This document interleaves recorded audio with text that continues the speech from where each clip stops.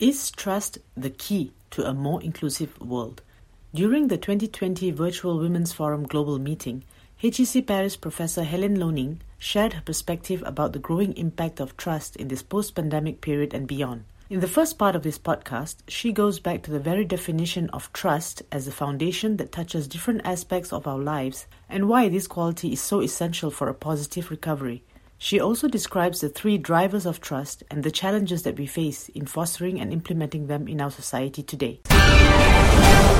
There is this thing in sociology inspired by Erving Goffman that we call ontological trust. This is a basic foundational trust coming from early childhood, and it is the primary belief that the others will behave and respond in a certain way to our actions. Take a baby. When she's crying, she expects her mother to act and to feed her, or change her, or simply rock her to ease anxiety. Without this ontological trust, action is paralyzed or violent or anarchical. It is the same basically with institutions. In politics, it is the primary belief that others will abide to the rules of the game, for instance, the rules of democracy. In the US election, we expect an incumbent president to congratulate the elected president the very night or the very day of his or her election. In economics and business, trust in markets, which is a form of this institution, is the basic belief that the other parties will respect the contracts to which they committed.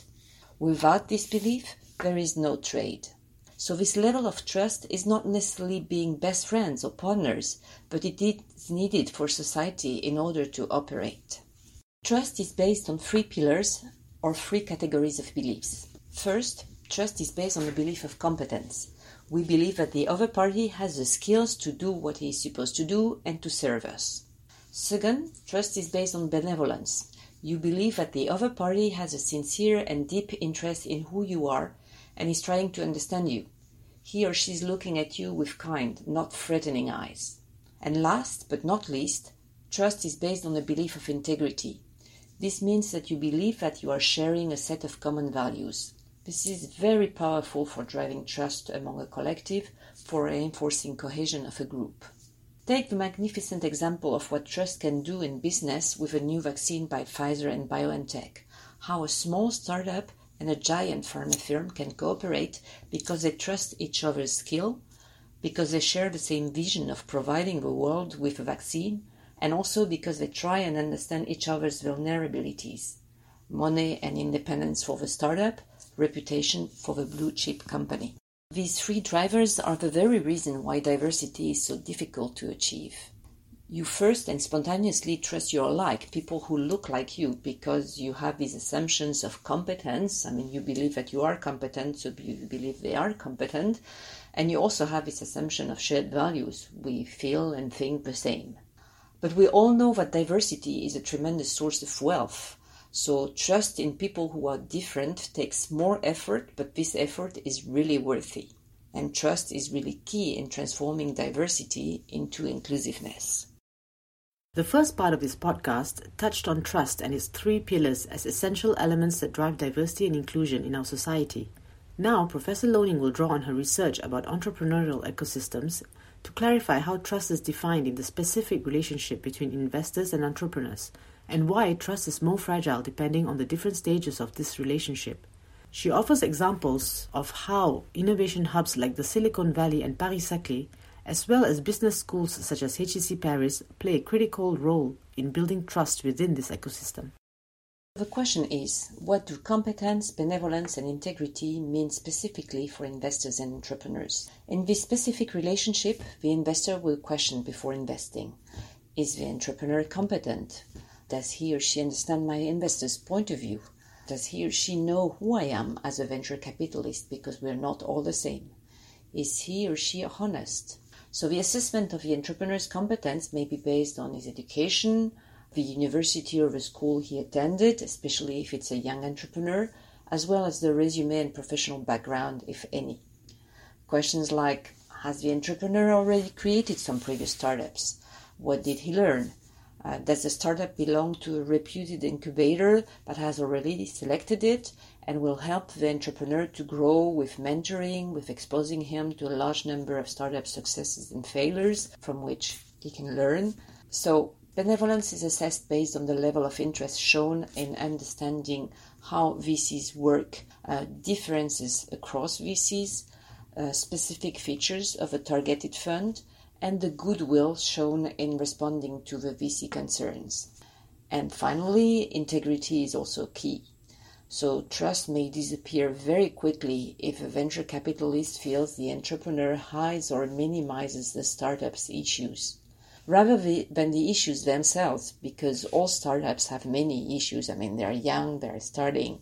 The investors will consider the little or the big lies and concealments as unacceptable and prohibitive. On the other hand, when you look into the mirror, the entrepreneur will raise also similar questions. Is the partner at the VC firm well known in the ecosystem?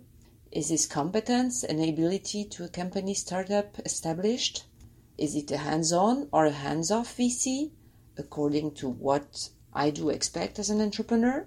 Is the VC partner benevolent towards me in his way of challenging my project? Does he actually care about my startup and does he believe in my project? Is he really willing to see it hatch? Has the VC partner a reputation of honesty? How did it go with entrepreneurs who have dealt with him in the past? So all these questions are really, I would say, applied concrete questions that show that competence, benevolence, and integrity mean a lot for investors and entrepreneurs. Trust is more fragile between investors and entrepreneurs because in the pre-investment stage, it belongs to what the literature calls swift trust. This concept, developed by Meyerson in 1996, refers to trust in a temporary structure with a prompt beginning of shared activities. In this scenario, trust must be granted really fast in order to enable action, which in turn will reinforce trust. Research says that these swift trust situations require a special attention to the expectations and the vulnerabilities of each party. This means that entrepreneurs must understand what the investors are after. Usually, investors are after hypergrowth. They take risks and they manage the risk through their portfolio of investment. But their fear is to be stuck with startups that stagnate and to have no exit possibilities. The other way around, VCs must understand the fears of entrepreneurs, fears of being diluted, of seeing others ripping off the fruits of their work and taking decision-making away from them. Another strong dimension in entrepreneurial ecosystems is the ability to sanction unreliable behaviors, bad behaviors. This is called enforceability of trust. It can spur the strength of a community or ecosystem. The idea here is that when the community can penalize those who act badly, the community is more likely to retain high levels of trust, which in turn makes the community grow stronger. So it is really a virtuous circle. The reputation of the entrepreneurs or the reputation of the VC partners is a very important device of this enforceability of trust in this type of ecosystem. The stronger the networks, meaning a lot of overlapping ties, the higher the visibility of actions, the more trust is produced in the end.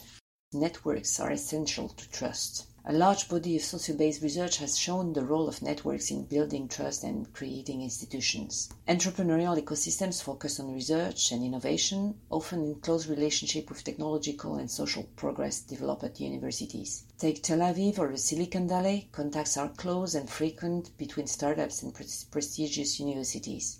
In France as well, entrepreneurial ecosystems often have very strong ties with the existence of a pôle de compétitivité, a kind of a geographical cluster of university and research-oriented activities, such as Paris-Saclay, for instance, in the region of Paris. Technological and engineering schools, of course, are at the forefront to develop scientific knowledge and technological solutions. However, the business schools also have a key role to play to generate and enhance trust. How do they play this role? Well, on the one hand, business schools educate students oriented towards strategy. So such students understand the new business models based on digital technologies, and they are focused on the customer's point of view, which will turn the technological solution into a market innovation. Such notions and practices lay the ground for trust from the investors, themselves focused on market issues and sometimes educated in the same schools. On the other side, business schools also educate finance-oriented students who might become tomorrow's investors. They often know their entrepreneurs' co-students very well. These two different business school student profiles know each other, sometimes they share the same courses, the same extracurricular activities, they respect or even admire their peers for their different set of skills. So for instance, an initiative at HEC enables students from an accounting and finance program to put their skills at work their fellow start-uppers students at Station F. The finance students will give some of their time to help the young entrepreneurs to identify a proper business model, to model or draft some accounting and financial statements, which will be required for the entrepreneur's next fundraising.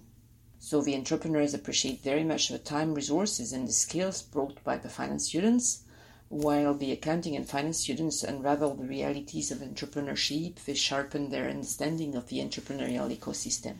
This way, both get to know each other better, they learn to respect and trust each other, and maybe they will meet again a few years later in an investor-entrepreneur relationship. With all this, I think we have seen how important trust is in entrepreneurial ecosystem, how this trust works and how it can be enhanced, and the role of business schools into this play. It has often been suggested that one major difference between the Silicon Valley and the French tech lays in the strengths of the networks constitutive of entrepreneurship. Well, trust plays a key role in the strength of these networks.